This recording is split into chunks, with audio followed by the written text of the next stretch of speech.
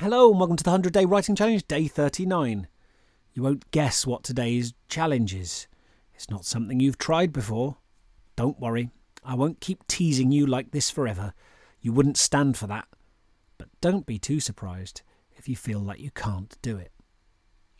So yesterday I said that the subtitle for this part of the course, if there was one, which there isn't, would be All the Things We Cannot Say. So much of successful fiction is about the gaps, things characters can't or don't say, but also spaces that you, the author, leave for the reader's imagination to flow in and fill for themselves. Today we're going to take on that concept very literally. Ever noticed how often negations appear in fiction? I'm talking about sentences that exclude something rather than introduce something.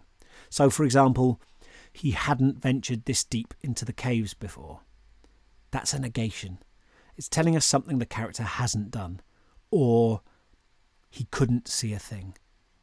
That's not telling us what he can see. It's asking us to imagine the concept of an object, then saying, "Yep, the protagonist can no see that."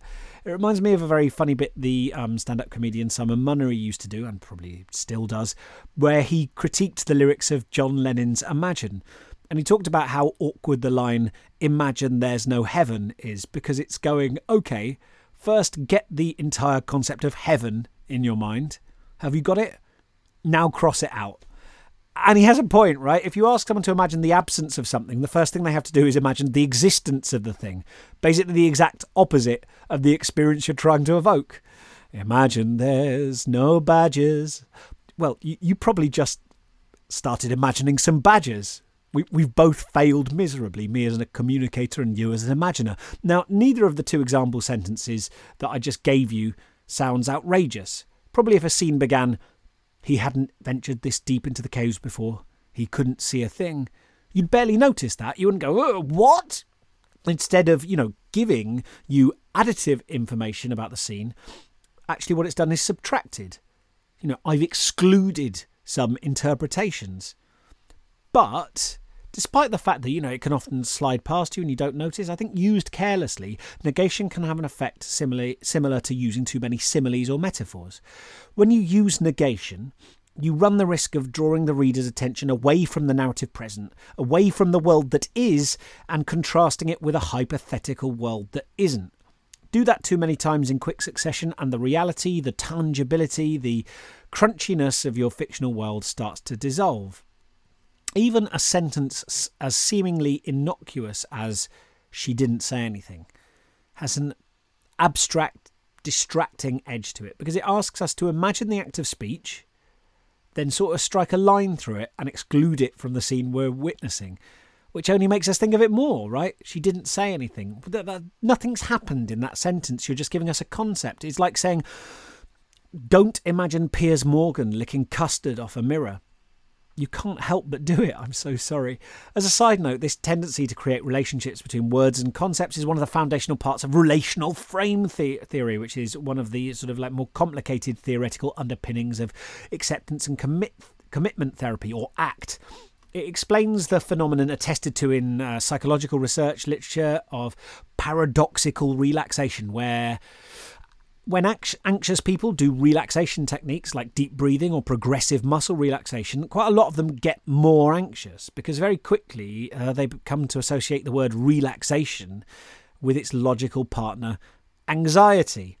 Words, concepts, experiences and behaviours exist not on their own, but in a network of relationships with other words, concepts, experiences and behaviours. Words almost inevitably contain an echo of their opposites. Black makes part of us think of white.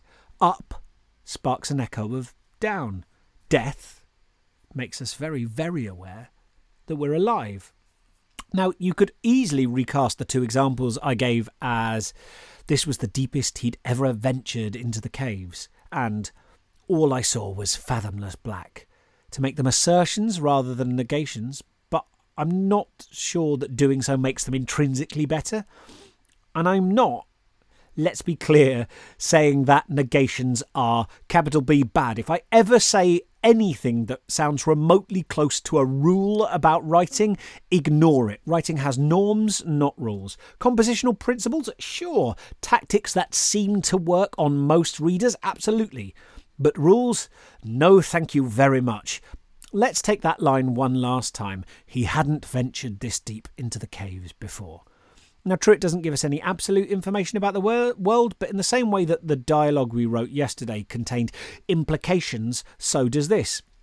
I don't have time to get into H.P. Grice's 4 conversational maxims today, you'll be relieved to hear, but maybe on a future episode I will talk about them and use some of my English language A-level, because they're kind of a cool way at looking at dialogue. And if you make a character deliberately break one of these 4 rules that H.P. Grice came up with for how we talk to each other and little bits of shorthand we use, you can create some really interesting, funny effects. But anyway, he hadn't ventured this deep implies obviously that he is, whoever he is now doing some venturing, and he's going relatively deep.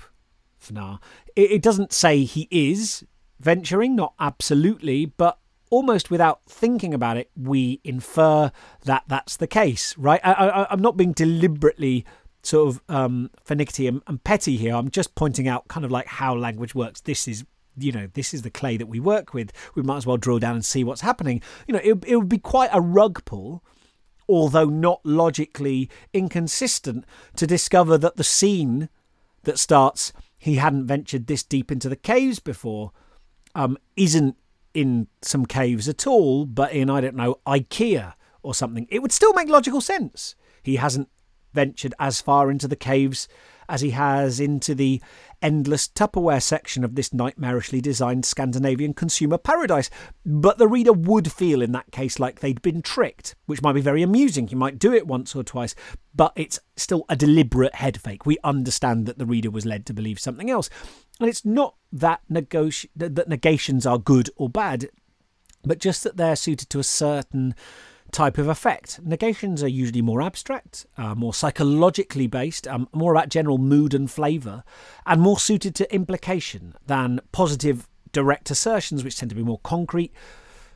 Look, I suppose what it is the difference between saying "the dragon grinned" and "the dragon did not look displeased to see him." I quite like that second sentence. It's kind of cool. It certainly has a lot of flavour, right? So negation isn't wrong per se, but it's worth being conscious of when you do or don't use negation in your narrative, so you can make sure each time you do use it, you're making a conscious choice and you're controlling your tone. The best way to develop your ear for this is, I'm afraid to say, practice. Much as I would love everything to be just transmittable to you by me lecturing you, sometimes you gotta write. So for today's task, we're going to write a scene entirely using negations.